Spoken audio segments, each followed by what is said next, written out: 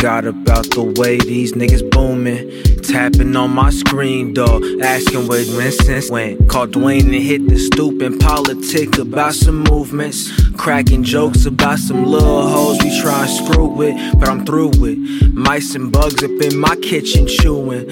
Still the same today like back when I was a little truant. Skipped to school and hit the park, then Burger spot on Hendrix. Link up later with Boy and then back up on Glendon. I'm wishing on that well water penny flipping that I could dip my cup and watch it runneth over dripping. Nigga from the dirt, ain't nothing I ain't seen a missing but the guala bread. Chicken make the water stretch, sticker make it spread like all that red light on the horizon. That's too far for me to stretch like time.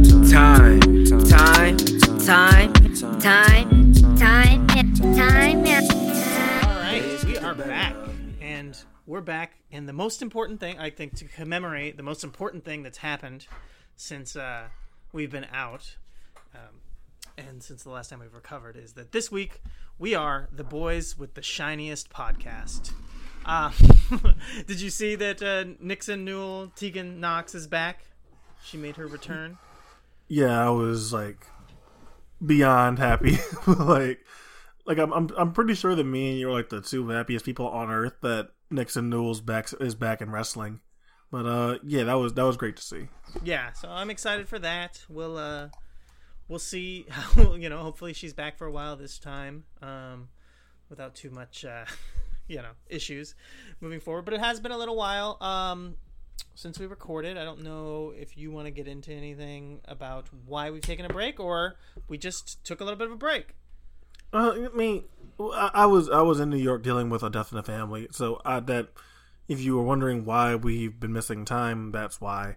I was in New York for pretty much a week, and after that I had to come back down and catch up on wrestling.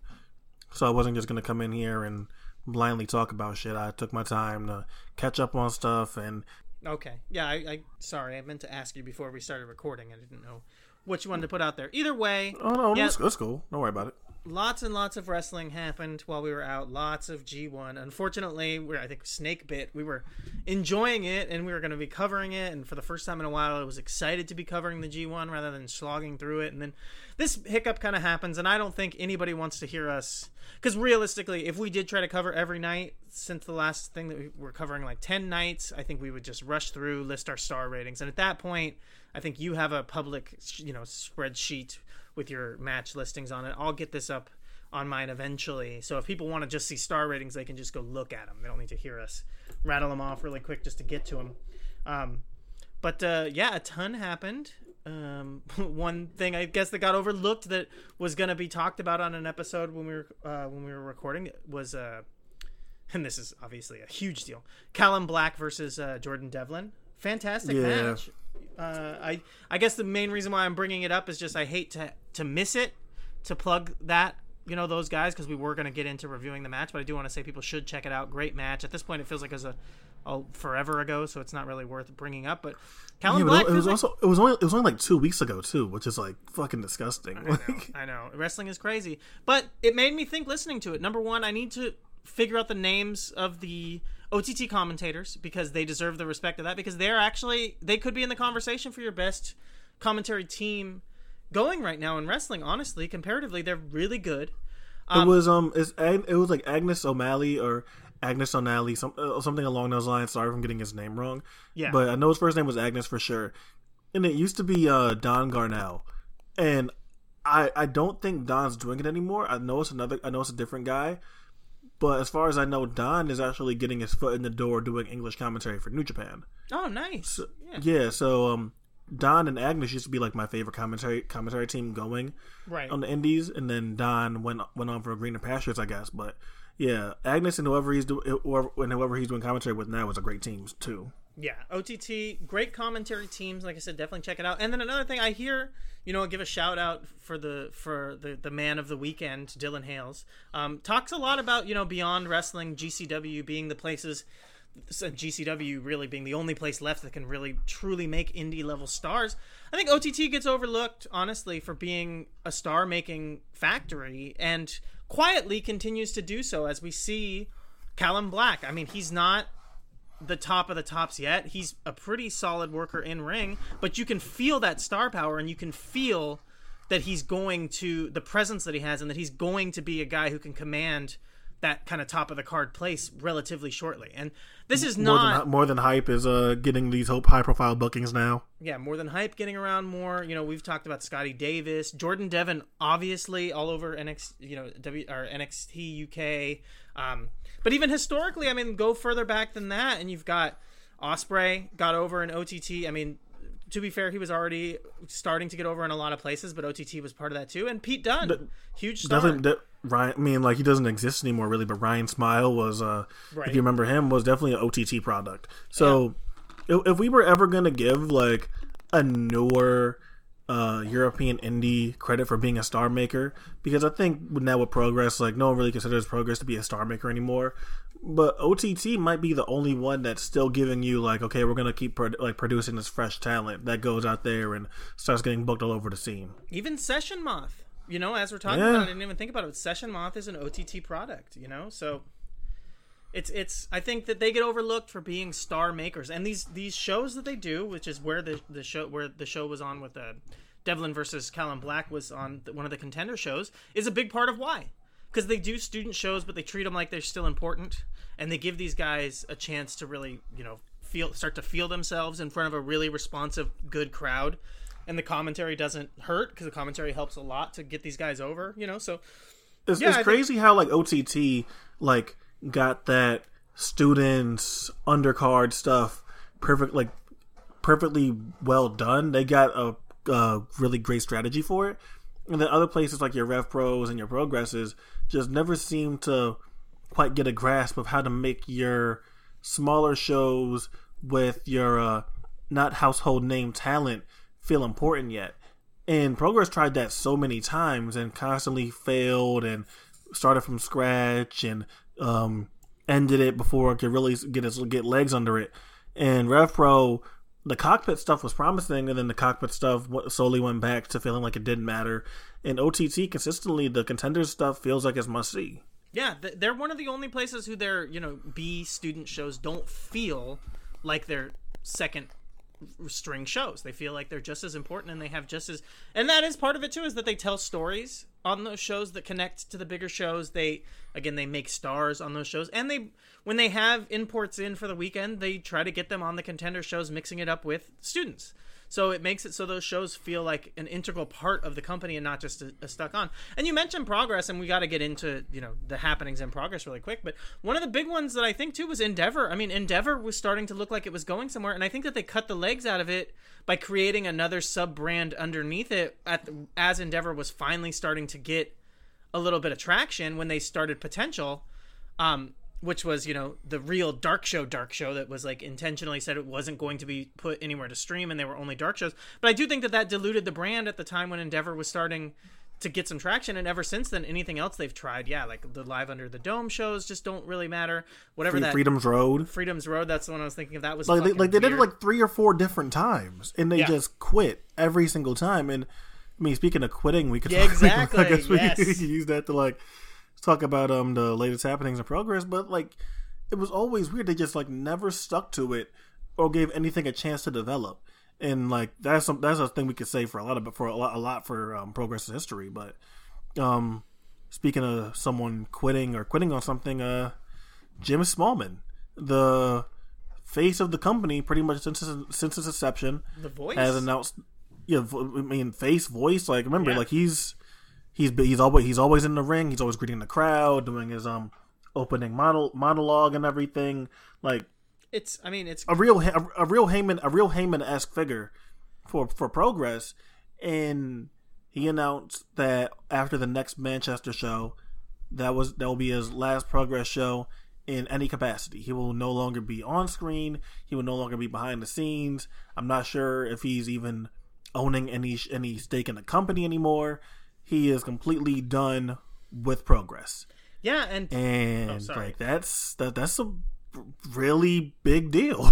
It's huge, and one of the things that I think gets overlooked, or maybe is, you know, like a a casualty of history. People don't remember. Like you said, the face, I say the voice. Like he does do the ring announcing, but he was the original commentator of Progress. And early on, before Progress was what it is now, when it was just this weird little show that you could buy the VODs online, the fact that it had this really quirky commentary being done by a guy who, what was it, James Barnett.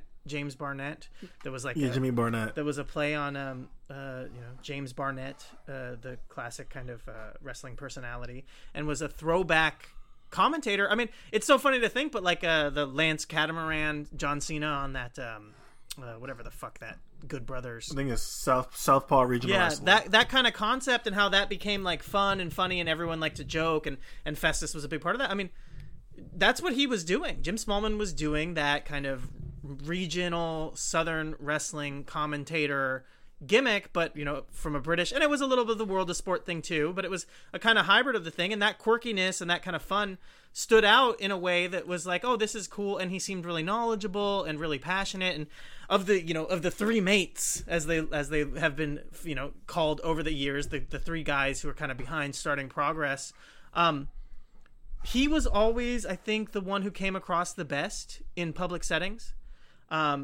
Even when, he famously became the water boy, and the biggest one of like switching from being so rah, New Japan, strong style to, on his podcast at one point saying like, I haven't watched any wrestling outside of WWE in like 3 years or something fucking insane like that. And talking about that the booking in WWE is better than anything else and all this. And, we see where it got him. He's got a job with the WWE. He's buddy with them. And maybe it's smart to take off now, I guess. Maybe it is political movements. Who knows if the other two guys are really meant for wrestling long haul. I mean, these were three guys who all had different careers. They all put together a wrestling company for, theoretically for fun because they were passionate about wrestling. And maybe Jim Smallman is ready to move into wrestling as a career and less as a hobby. And this is kind of the step of that is putting away childish things and focusing on the WWE job, which could probably use it. And not only that, it's like we talk about the UK scene and like the sort of like drought we're saying at the moment. Let's consider like I don't think these promoters are dumb when they sit here and leave or shut down promotions. In the case of another company we're gonna get to in a little bit, I don't think these promotions are dumb when they go around and look at the landscape of what is going on in the scene right now and like the realities of trying to run a show. Do I really sit there and think that Jim Smallman is looking at this Progress roster and what it could accomplish in the next year or so and thinks that there's anything meaningful, thinks that they're going to advance the company in any way, thinks that they're going to create this new talent or new stars and anything? I really think he looks at that and sees like, okay, this is what happened, this is what played out, and it's best to move on now because there will be nothing else to get out of sticking around in this thing other than you just have some sentimental attachment to it. Because realistically, Progress and any other company, like they've accomplished what they're going to accomplish. WWE picked who they're going to pick. Whatever companies are part of WWE's master plan rollout for the WWE network and are going to have their archives on the network, that's already set in stone.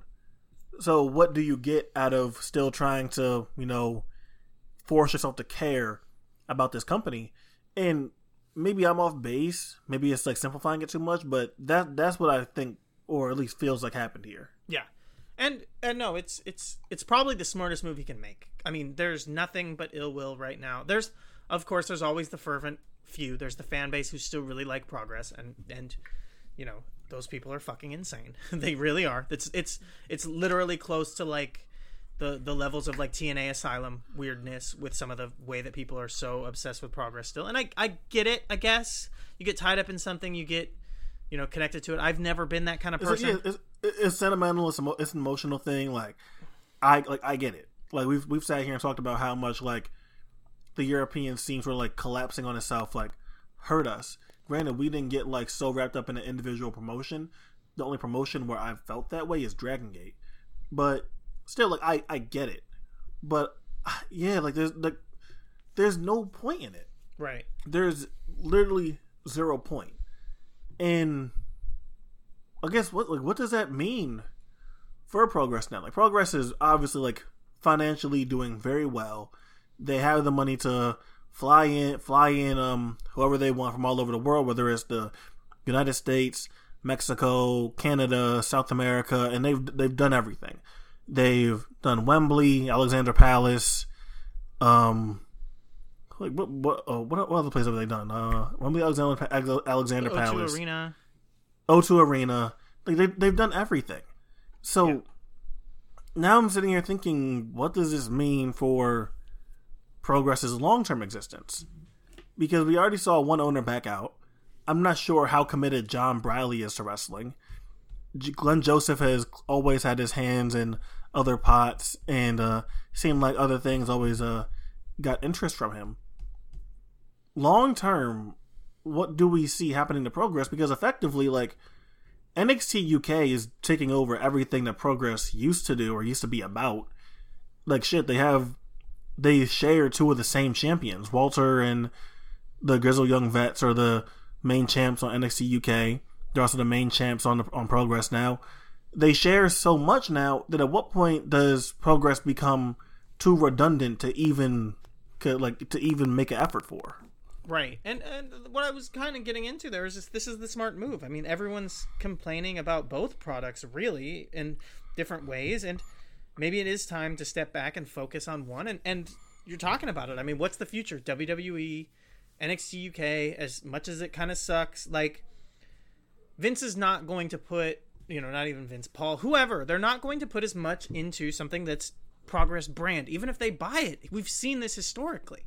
Even if they own the name, the rights, everything, they're never going to present something that is seen as an outside brand that came in, the same as something that's their own brand, NXT UK. So, focus in on that, make that kind of the goal, and then see if you can make something of it. Because it's been abysmal. And I don't know if it's because they're trying to run these splinter factions, two companies at the same time, and it's making it really difficult.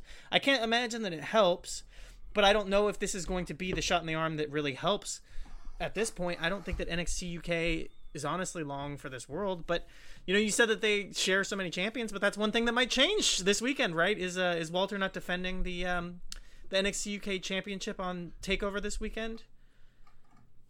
Or is he no. That's the end of the month or next month. Okay. That is when they're doing the NXT UK takeover. So that's him. That's going to be Walter versus Tyler Bate. He is defending it this weekend though in the Progress and Smash joint shows against Paul Robinson, but he's not going to lose to Paul Robinson. Not in Canada, right?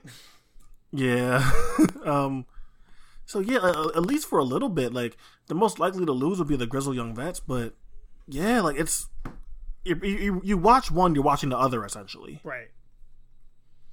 Right, and basically everyone's complaining about both, so just kind of try to cut it off, maybe save some of the bleeding, stop some of the hemorrhaging, and move forward. But I feel like I have to take that kind of chance for this transition because you said it. You said, Walter's not going to lose the championship in Canada to Paul Robinson, but a European champion who did lose in Canada just recently. I'll do a spoiler alert for anybody that cares, but there's some big time shows going on this weekend, one of which was WXW's Ambition, and a huge upset with the first round, Daniel Makabe beating Bobby Guns. That was kind of crazy, right? That is insane. I mean, like, And I get why, like, they wanted to get to Thatcher versus Makabe somehow. I get that's the big match. That's something that Tim might have even pushed for, or something that they might have seen happen on the 3-2-1 shows and think like, oh well, we want a piece of that too. Whatever it was, they were trying to get to Thatcher versus Makabe, but still, like, you could have got there any other way. Yeah, to give Dan a win over Bobby Guns is like his first match officially within the company. In the company, he beats the champion in a shoot style, setting. But still, and granted, Ambition isn't treated as canon for the most part. But still, like, it means something, wild, right? Am I crazy? Like, you don't do something like that with someone then just never bring them back. You know what I mean? No. Yeah. Like, Dan has to be coming back because, yes, you wanted to get to the Thatcher match, but you don't beat Bobby Guns, right? Right. So Dan has to be coming back. But I saw that pop up on my timeline, and that was insane. Like Dan has had this like really weird stretch over the last week or so, where Dan's an SCI. Spoiler alert for anybody that hasn't been keeping up with it. Oh yeah, Dan wins SCI. Holy shit, that's really weird. Yeah. Next thing, Dan is facing Shima and OWE on the Canada shows. Facing Shima. Dan didn't even know about it. They're just like, yo, this has to be the weirdest stretch I can remember for any independent wrestler. This has been strange. Yeah, and I mean, after having what a lot of people saying career year, wrestler of the year last year for Dan, and then he starts out this year kind of slow. I think a lot of people would say that. Like, there's some good stuff in there for sure, but just not the volume. And then boom, summer hits, and it's just like Gresham, SCI, Shima now, beats Bobby Guns. A third Thatcher match. Yes, third Thatcher match. I mean, it just keeps, so very interesting to see where this is moving forward with the way wrestling is going. We talked about it before, who's the next, who's stepping up, who's going on. Everything's fucking insane. Smash Wrestling running shows with OWE this weekend. WXW running Ambition in Canada. I mean, yeah, what else is big going on this weekend? There's a ton of stuff. It's I'm not sure if I like the direction this is going in, because this is pretty much setting it up to be another WrestleMania weekend, and I'm not sure we need any more of those. WrestleMania weekend is already overstayed its welcome, at least personally for me. I've lost my interest in it, and I think a lot of people will just wind up doing shows in the WrestleMania area just because and not get anything out of it. So I don't want another thing like that to happen with another WWE pay-per-view, but it really is like a jam-packed WXW happened so far, and you're gonna get another like at least 2 more shows from each of those things going on. And what I think the ROH, ROH is running a summer supercard there. Alex Shelley versus Matt Taven for the world title. Not sure how into that you are, but Shelley. Yeah, we got Shelley versus Taven there. We got.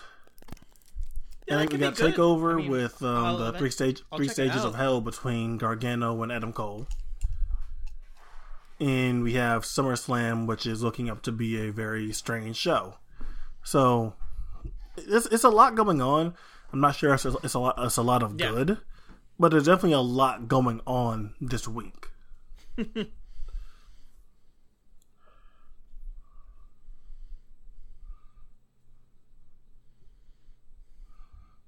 Yeah, and I mean, it kind of, in some ways, I get what you're saying, that you don't want it to turn into another WrestleMania. This is even talking about the last 3 races of G1. Because it feels like it's capturing some of the stuff that was what made the WrestleMania weekends pop initially and made them... Oh, yeah, I mean, shit. And there's even more. There's more G1 coming. There's more even on top of this. There's just... We're kind of inundated with everything, but it is nice to see something kind of toned back. It's interesting because it feels a little bit like Proxy Wars, OWE running shows, WXW running shows. These are the satellite promotions for, WWE and AEW. AEW's TV show coming up, obviously, that's, sells out as quickly as possible, even though it took I'm hearing 4 minutes, 5 minutes, but that's because of the way that the tickets were staggered in the release. I don't know if you heard anything about that. But this is fucking weird, especially because I think people are still like, don't call it a boom period. It's not a boom period. I don't know what you call it then. What's happening in wrestling right now is insane. And it's not like everyone's losing their ass. There's a few companies that are closing down for the 3rd or 4th time. But, so with all that being said, I know that you... So I'm gonna say you pride yourself on having sort of unique taste or something, but with everything that's going on this weekend, everything that that's going down, or has gone down this week, or will be going down, what is your prediction for something that might wind up being your favorite match of the weekend once all the dust settles down? Do you have a match that's sticking out to you currently?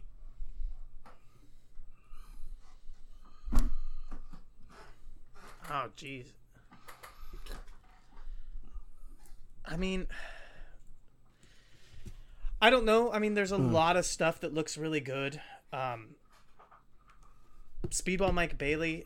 Fuck, I'm trying to remember who he's going up against.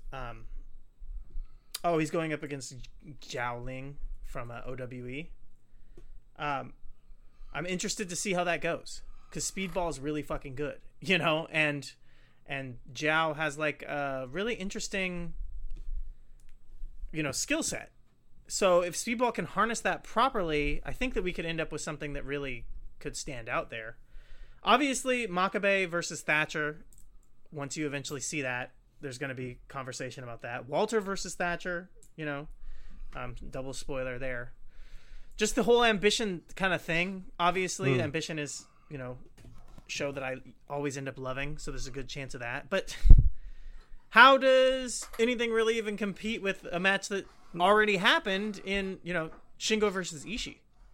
You know what I mean? Like, that match could end up being the match of the week with how good that was.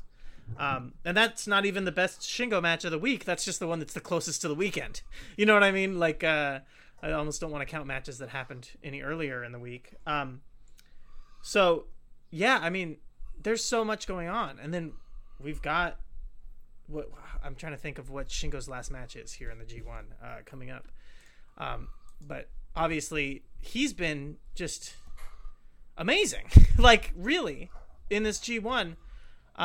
I think we were having some conversations about this back and forth. He's got Goto, which is, I mean, after the match he had with Ishii, I could see him still continuing to have a phenomenal match with Goto. Like, you know,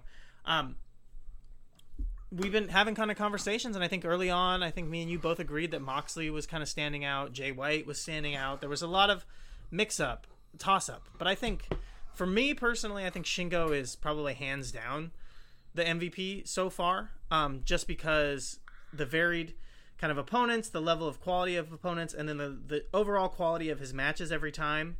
I can definitely see why someone would have someone like Tanahashi even still in the conversation for MVP of the tournament, just with the level of like carry jobs. I mean, the Fale match was superb. I could not believe how good he did with everything in the Fale match, honestly.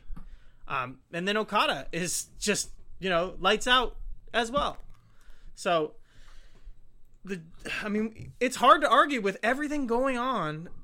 The G1 could still somehow, after years of really feeling kind of like in the doldrums a little bit, it could feel like the G1 could end up being taking the cake as the best wrestling again. It's kind of surprising to think how that happened when for Kenny me, Omega's, like I think for me, that's probably like the most fun I've had following the G1 top to bottom the last couple of years. As a slight troll. And if I had to go but MVP, no, I mean, I don't know. What do you think? What stands boring, out for you? Chalk pick, but it's Okada for me. It's Okada. Honestly, when people like say like Ishii's the G1 MVP, it feels like people are just like programmed to say it because I just don't see it with Ishii this year.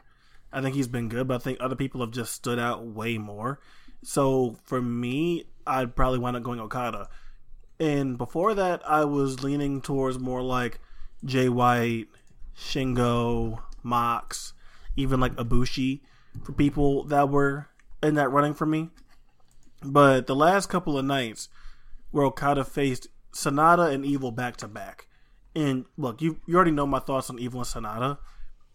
And I thought he got great matches out of both of them on the last two nights of the G1. Like, the Sonata match was really... I will say I like their 2018 match way more than like the previous two matches they had in 2019. And this match was definitely more in the vein of their 2018 match. And the crowd was just so molten for it as they're just getting closer and closer to this time limit. And you know the story, like Sonata just gets closer and closer to beating Okada, and the crowd feels it, they're into it. Sonata's over like a motherfucker, and even if I don't get it, even if I don't understand it, it rubs off on you. The atmosphere, the feeling, it just rubs off on you. And when Sonata finally beats Okada, it feels like a genuine big moment. And I like to think I can remain objective when I watch my wrestling, and objectively speaking, there's no way to deny that match or that moment.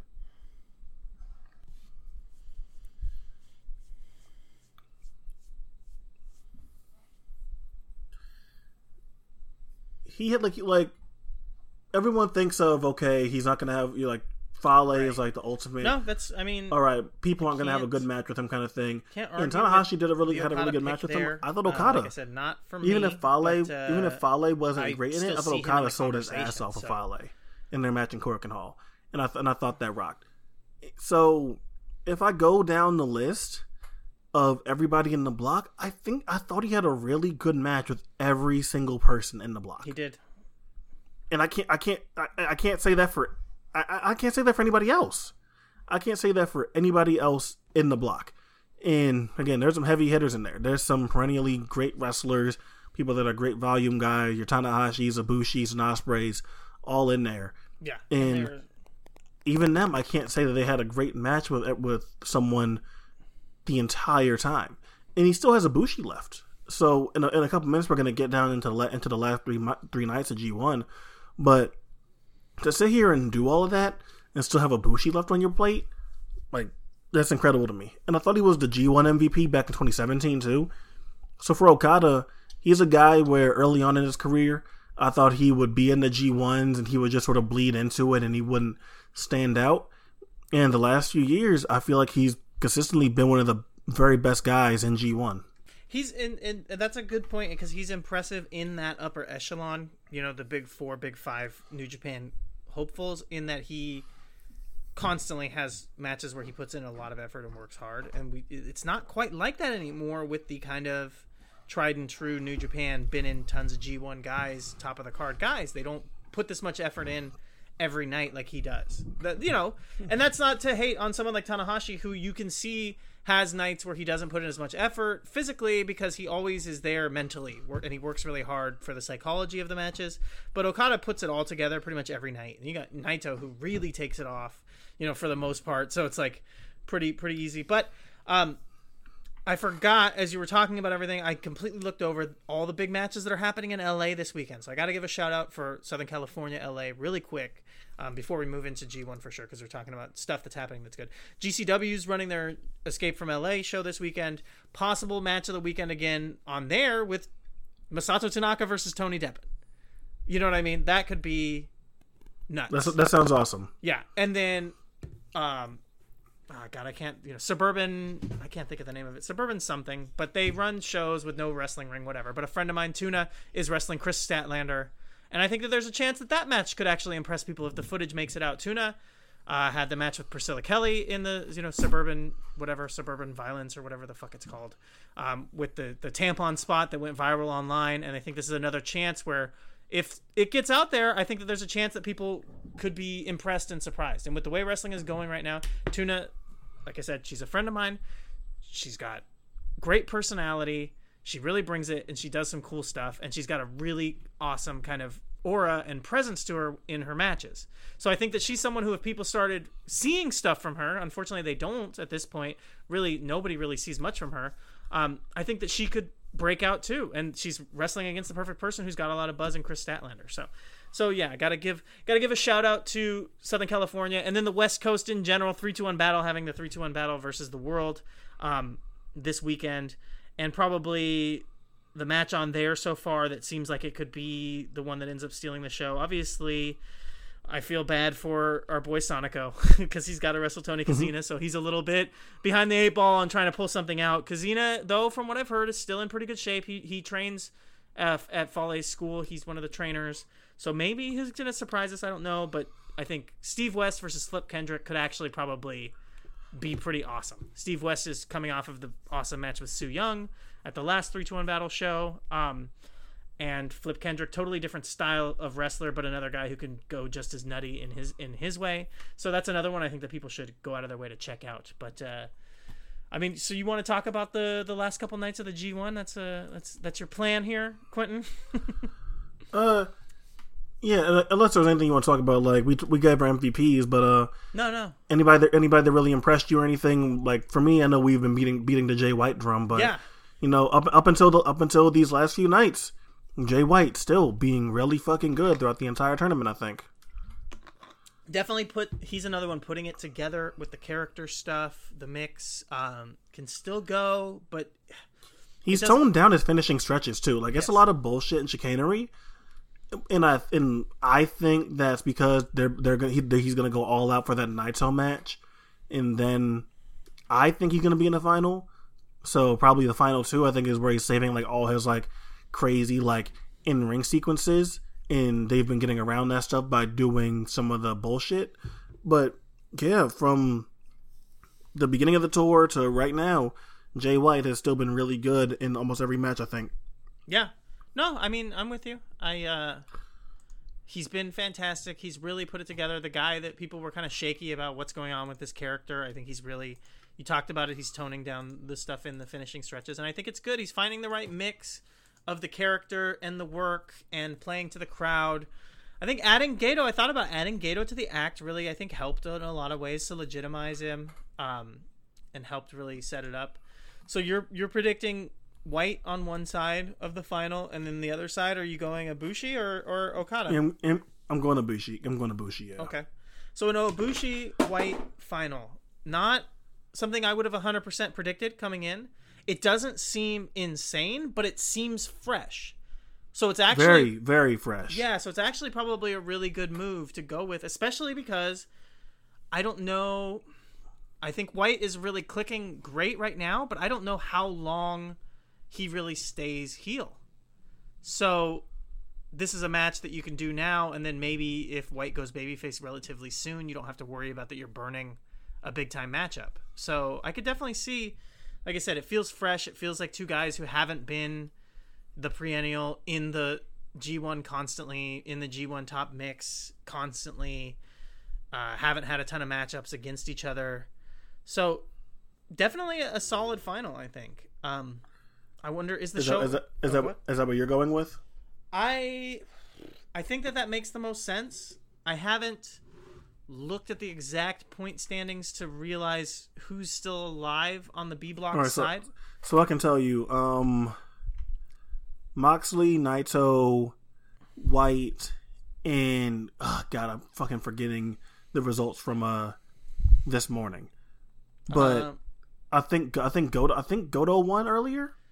Yeah, Goto won earlier. Beat Moxley. Yes. So Goto's in contention. So I think the people in contention are Naito, Jay, Goto, and Moxley. Okay, and I was pretty high on Moxley up until the losing streak that he's gone on the last couple nights, because I think if you're building up into a final, especially because I don't think that there's any chance that he wins. You know what I mean? I don't think that you want him to be on a losing streak to then go into the final and lose. I think you'd be wanting to heat him up now going into the final. Even with the way he's lost, though, it's Goto was his first clean loss. Right. Before that, he lost to Yano. Before that, he lost to Jay through nefarious means. Like, the Goto win was actually a legit shock to the audience in the crowd. They were like, "Oh shit!" Like, yeah, he actually beat Moxley clean. And so even with the losing streak, they've done a very good job like protecting him.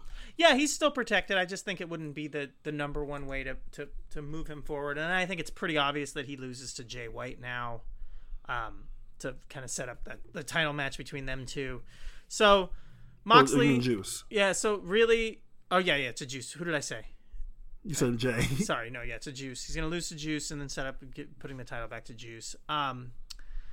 I really think you come down to Naito, Jay White. I think they could do Goto final again against Ibushi, but I think that would just be, that would feel like such a fucking waste, and I think that would be really, really stale and lame. But New Japan does stuff like that. I mean, they did that final that was Goto and Omega, you know. So like my prediction at first is until Shingo wound up beating Ishii this morning, is that I thought Shingo was gonna play spoiler for Goto.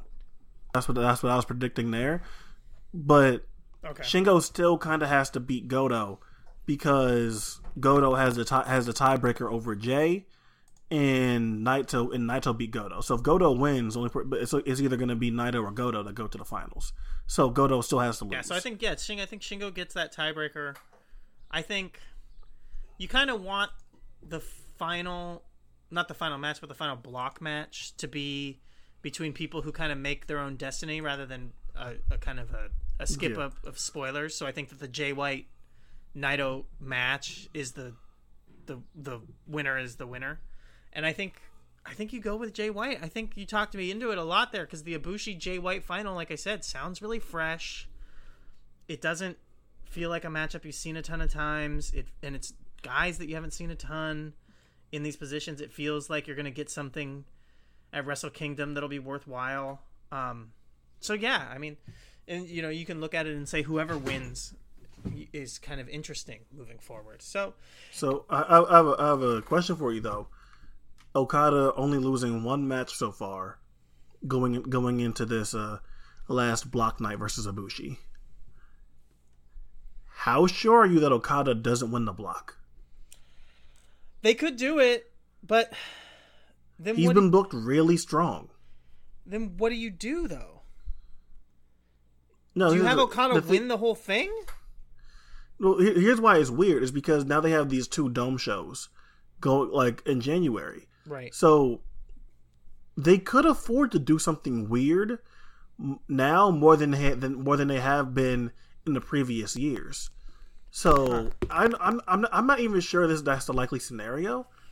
But Okada winning the G1 wouldn't be totally out of left field to me because he's been booked so strongly, and because it just why not? Because they have so much leeway with these 2 dome shows. Right.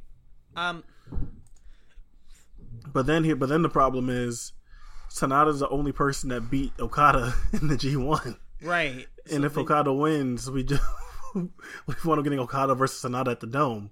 Right. And I really hope I didn't speak that evil into existence. Ugh. But well, you mentioned doing something weird, and the first thing that popped into my head is like, what if Okada wins it and then says that he wants to defend the title against Liger in his retirement match? Like, that would be really fucking weird. If you want to talk about that would be really weird. Weird. And Okada did have Tenryu's retirement match. Yeah, so it wouldn't be insane. I don't think it's likely.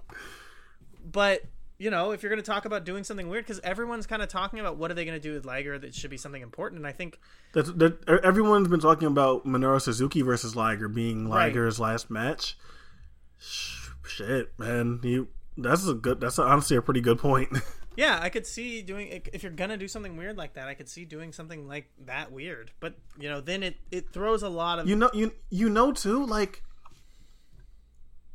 everyone keeps saying like that Okada versus Naito was still the money match, and I'm not even sure that it isn't anymore. Right, but man, Okada versus Liger and Liger's retirement match would draw an insane crowd. Yeah, I think the crowd would go nuts because Okada is the guy right now, and Liger is the historical thing. It's like, if you're gonna do the retirement match, have him go out against the best, right? You would think like that's how you draw the most attention. People are the most excited about it. I don't think it's likely, but I think it would be probably pretty cool, and I think it could draw pretty big. But then it does make everything weird, because what do you do everything else? Do you do the first dome that with that, and then the second dome Okada defends again against somebody else? You know what I mean? Could you do something like that? That might not be insane, like have somebody else come out or do not on the fly, but just set something up where he has another defense the next night, or the title will be defended the next night against whoever. You know what I mean?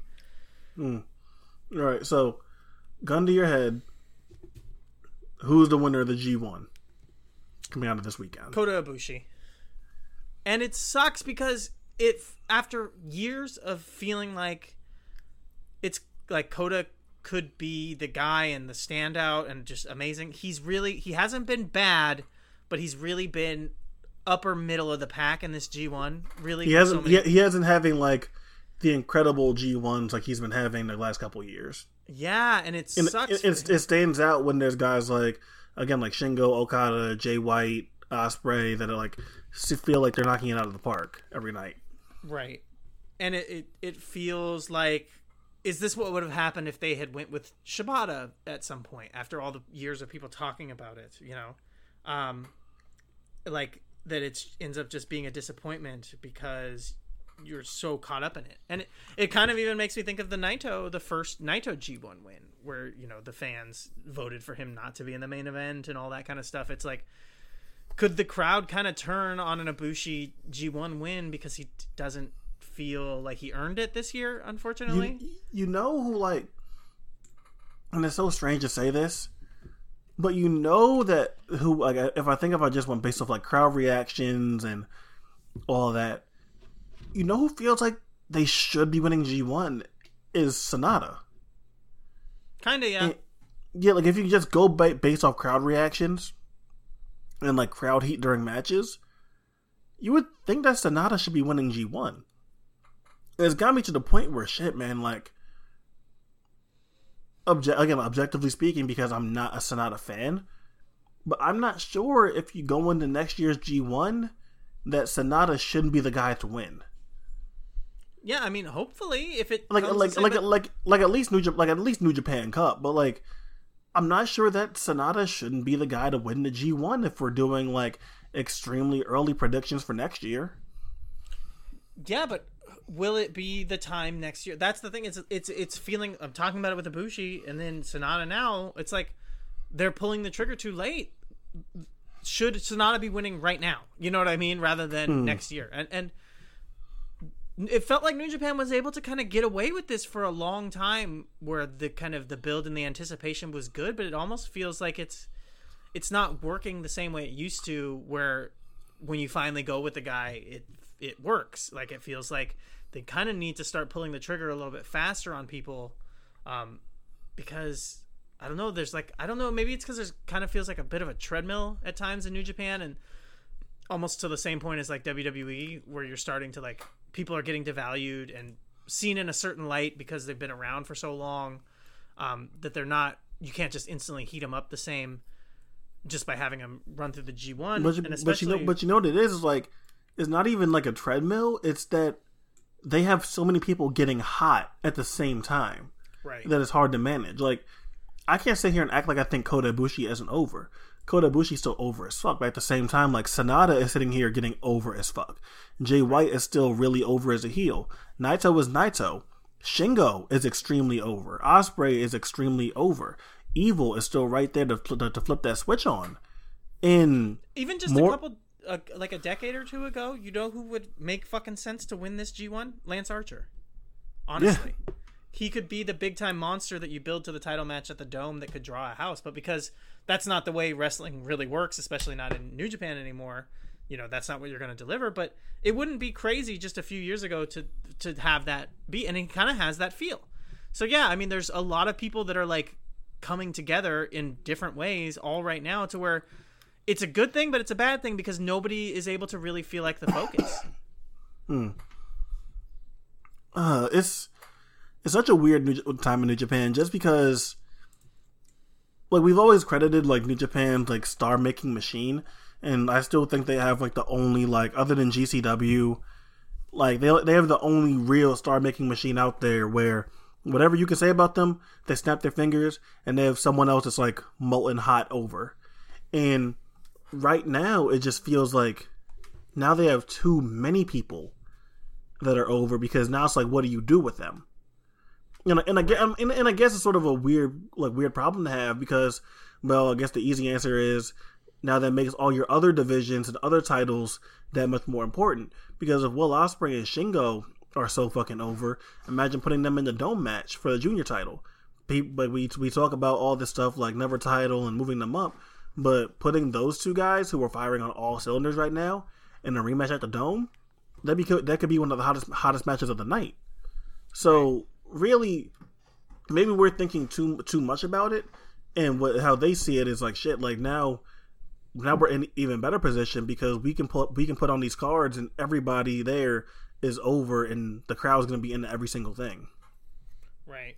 Yeah, I mean, that's something that they could do, but that would take focusing on the other divisions, which they historically just don't really do.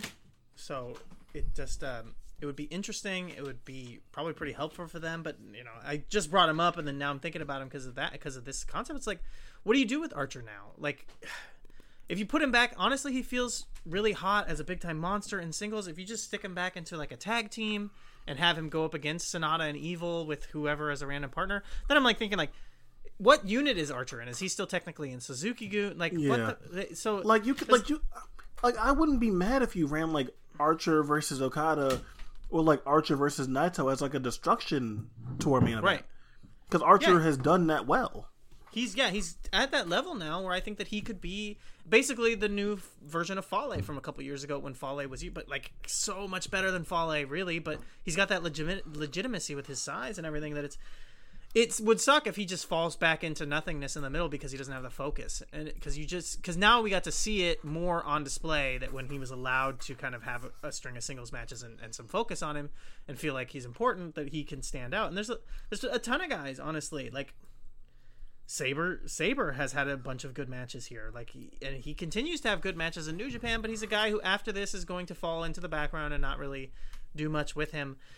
And it is weird because you're talking about that and it feels like there's a lot of people who are buzzing and a lot of people are hot and it's good and it could be spread out and mean something, but it does feel like part of it too. It's like there's the same thing happening really in some ways at the top, like the main star power of the company, with Okada really feeling like the guy. But I think that having Tanahashi around does kind of zap a little bit of that from him, because Okada can't feel like 100% the flag wave standard bearer of New Japan when you still have Tanahashi around being as good as he is, and that's been true for a while, but it feels like it's exacerbated right now where everybody else is so kind of log jammed as well in the slightly underneath him main event kind of tier people. So New Japan does have like a weird kind of log jam when it comes to overness and where people are at and what they're going to be doing. And you talked about Sonata in the G1, but fuck, he's coming off of over a year-long run in the tag team with Evil that was just, it's been horse shit.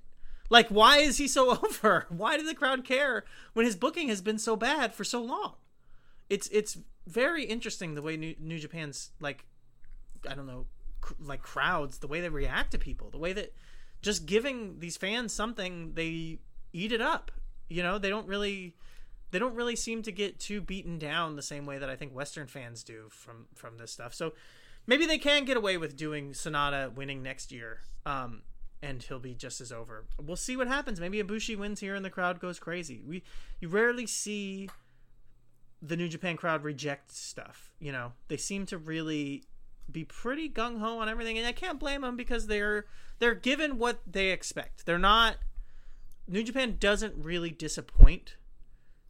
You can have your opinions on it and think how you feel about how good the stuff is, or the booking or the work rate or whatever it is, but I think that if you're a New Japan fan and you know what you're signing up for, they give it to you. They deliver pretty much every time, so that does kind of speak to why the crowd is so forgiving and so kind of into everything and have a lot of goodwill towards the acts and kind of go with the way that the booking is supposed to go. All right, so before we move on, I guess if I had to give my G1 winner, when I did my pick'em for post wrestling, I'm pretty sure I said Kota Ibushi, and I think I'm gonna go Jay White now. Okay. I think I'm gonna go all the way with Jay White being the winner. It makes more sense. And them running Jay White versus Okada at the Dome. That's what I'm gonna go with. That makes a lot more sense because you do have Okada as the champion, so you would expect that the winner would be a heel, right?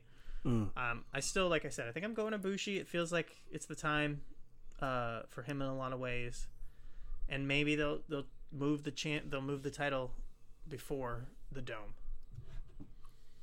All right. So before we get out of here, the entire Bola lineup is out now.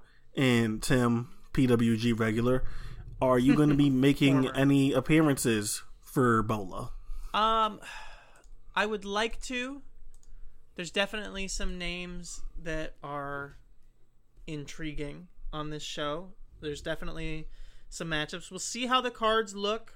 For the past 3 or 4 years, it seems that the night 2 is always the better night. So we'll see how they look this year. I mean, I kind of honestly really wish I could go to the GCW show this weekend. But unfortunately, I am going to be watching my niece that evening, so I'm not going to be able to, because I didn't really even think about it until just now, like that it's coming up so quickly and how good it is, and then I realized I can't go. But Bola, I mean, got Mick Moretti, who I'm really excited for after, you know, him being there just as a kind of not working the show just there. Sakamoto gets announced. Pretty big time stuff to get a chance to see him, right? Let's run through the entire field here, because yeah. I don't know if it's just me. I'll throw it to you, but this is the most interested I've been in Ebola in a long time. This is a wild field, and I honestly love it. What do you think? Yeah, I you know, obviously it's not perfect. There's some people who I would prefer to not be there. But but it's interesting. Like, it's the most interesting field we've gotten in a long time. But definitely interesting. Definitely a lot of people. It kind of reminds me of the year that was all kind of UK and Lucha, where it's like a lot of people who have those 2014, 2015 years. Yeah, where it's like people who just have not wrestled each other before are gonna. There's no way that they can't, because there's just so many random people who don't interact with each other now in the same tournament, and then that's where this is at, and that's kind of impressive in 2019 because everyone works everywhere, you know what I mean, and the names go all over the place. So to actually get Cavernario, Black Taurus, who's starting to get out places but still really has a lot of fresh matchups in this tournament, you know what I mean? So let's go through this. We got Ray Horus, Tony Deppen, A-Kid, Laredo Kid, Artemis Spencer, Phoenix, Orange Cassidy, Joey Janela, David Starr, Jungle Boy, Brody King, Caveman Ugg, Jeff Cobb, Jake Atlas, Bandito, Black Taurus, Lucky Kid, Jonathan Gresham, Mick Moretti, Darby Allin, Pentagon Jr., Dragon Lee, Daisuke Sekimoto, and Barbaro Cavernario. What a lineup. Like, that is that's like some like wrestling like simulator shit, like going and like finding all these cards and just making this random tournament. This is really that insane. I have to say, like, the name I'm most excited to see here is Artemis Spencer, but shit, man, Carvanario's here, Sekimoto. I'm really intrigued by how Black Taurus is gonna get over in that audience, because I think he is one of those guys where you put him anywhere and he gets over. Same thing with Laredo Kid, but Laredo Kid's been over there. I think he's been over there a couple of times. Yeah. Yes, but I think Laredo Kid, we talked about him before, is someone that just gets over everywhere. But yeah, this is such an insane field, and we don't gotta go too in depth on it. But looking at everyone that's in this field, what are you picking? I'll ask you two questions before we get out of here. Who was your pick to be the breakout star of the tournament, and who are you picking to win it? Damn. Breakout star, I think Artie. Maybe Ugg, honestly. Also, could be one or the other. Could be the guys who stand out, but I think PWG is ready right now for like a this is gonna sound weird, but like a new Thatcher, and I think the closest thing you could get to something like that would be Artie. I think Gresham obviously is very talented, but he lacks a certain physical presence and charisma that I think that Artemis Spencer has. And I do think that there's a chance that he ends up having a really killer weekend with just a lot of great matches. But also, I mean, last year, Jeff Cobb looked fucking amazing. And then since he's gotten the championship, he hasn't, not that he's been bad, but he hasn't really had a chance. I think that Jeff Cobb could somehow, as the champion, be the breakout of the tournament somehow. You know what I mean? Just because he's done a couple tournaments where he's made it to the finals, and he always, when he does that, it really is impressive with his size and his stamina to be able to go through all of those big matches. So I think he could make his way to the finals again, I think, and be a breakout. So there is the possibility of that. What was the other? Was there another question that you were asking? Who would you pick to win it? Oh, pick to win it. That's an interesting one because I there's I see a lot of people going Bandito.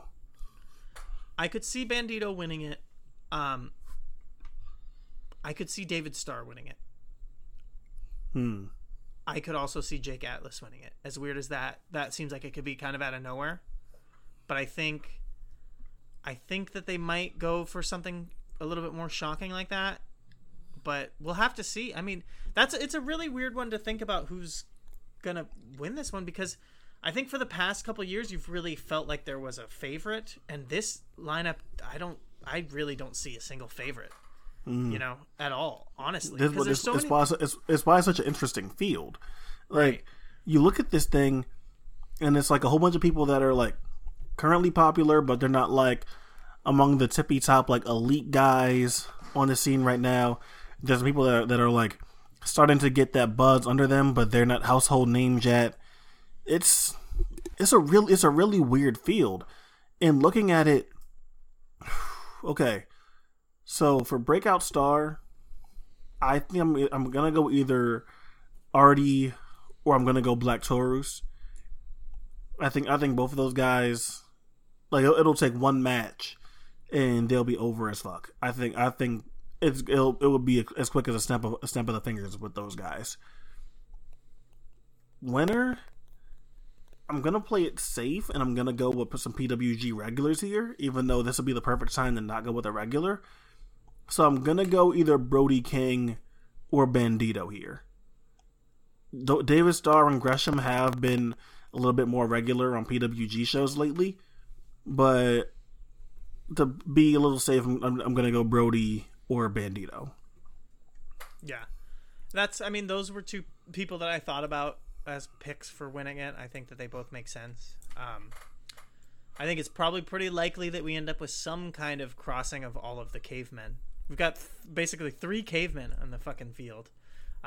So we'll probably end up with them involved together in some way as a tag team on the third night. So kind of count them out. That'll be definitely be fun. I would love to see like Ugg and Cavernario and Jungle Boy with surprise partner Luchasaurus on the third night. That'd be really fun. Right. Yeah, I could definitely see something like that. There's also 3 kids. So we could end up with cavemen versus kids. So that'll be fun. That could be a trios match that could be kind of fun.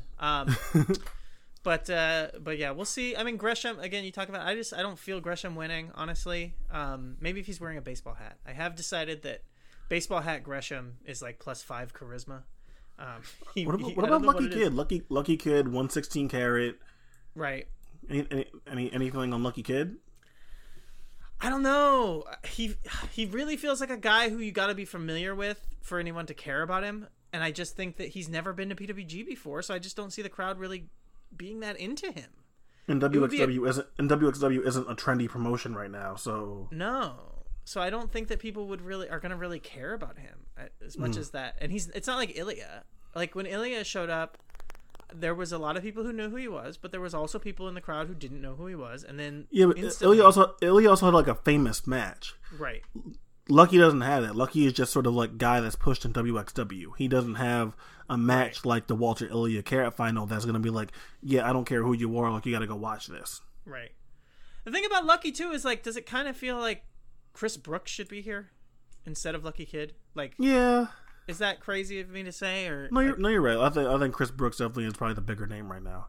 Right. I don't understand why they went with Lucky Kid. It's such a weird pick. I guess maybe because he's got the WXW stuff. I think missing Thatcher right now. Like Thatcher just coming back to prominence lately, taking some bookings and all that stuff. So a little surprising to not see Thatcher in this lineup. That was one of the weird omissions for me. Yeah. That is an odd one to be missing. Thatcher. I also thought we'd see Shikahiro Irie. I thought we would maybe see the Strong Hearts guys return. So right. Thatcher, Irie, and Strong Hearts. Well, Irie is in Strong Hearts, but those were the ones for me that were left out that I was like a little surprised about.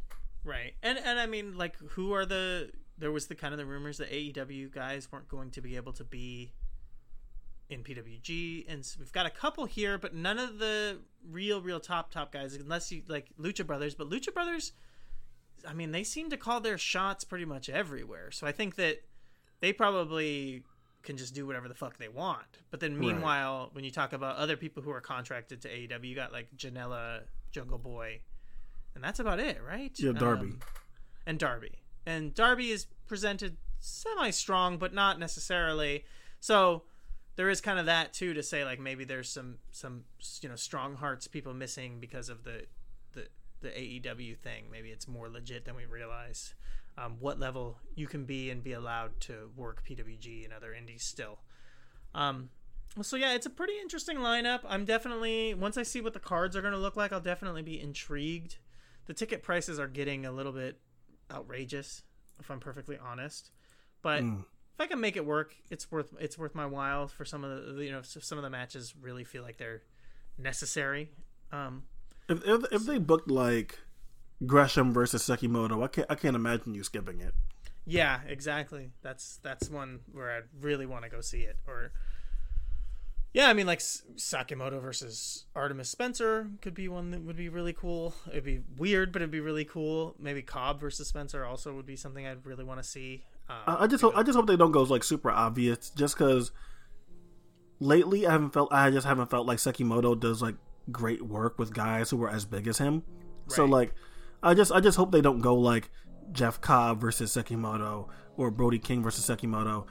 Just because lately Sekimoto's best work has been coming with guys who are a good deal smaller than him. Right. I think a second round like Black Taurus Sakimoto match could be really fun, but yeah, I hope that that's not something that's booked as like an opening round, dream matchup situation. All right, think about covers it for us. All right, well, that works for me. Yeah, just follow us on Twitter, QNTR. Email us questions, ideas, anything weird like that at qntr@gmail.com. Otherwise, that's it. Quentin, do you have anything you want to say before we head out? No, go same thing. Go follow the Twitter account and expect to see us at least a couple of times next week. Just because we plan on talking SCI, and we're gonna be doing a different show to talk about all of the other happenings from this upcoming weekend. So to make up for, I guess, the missed time, expect 2 more shows from us next week. That's about it.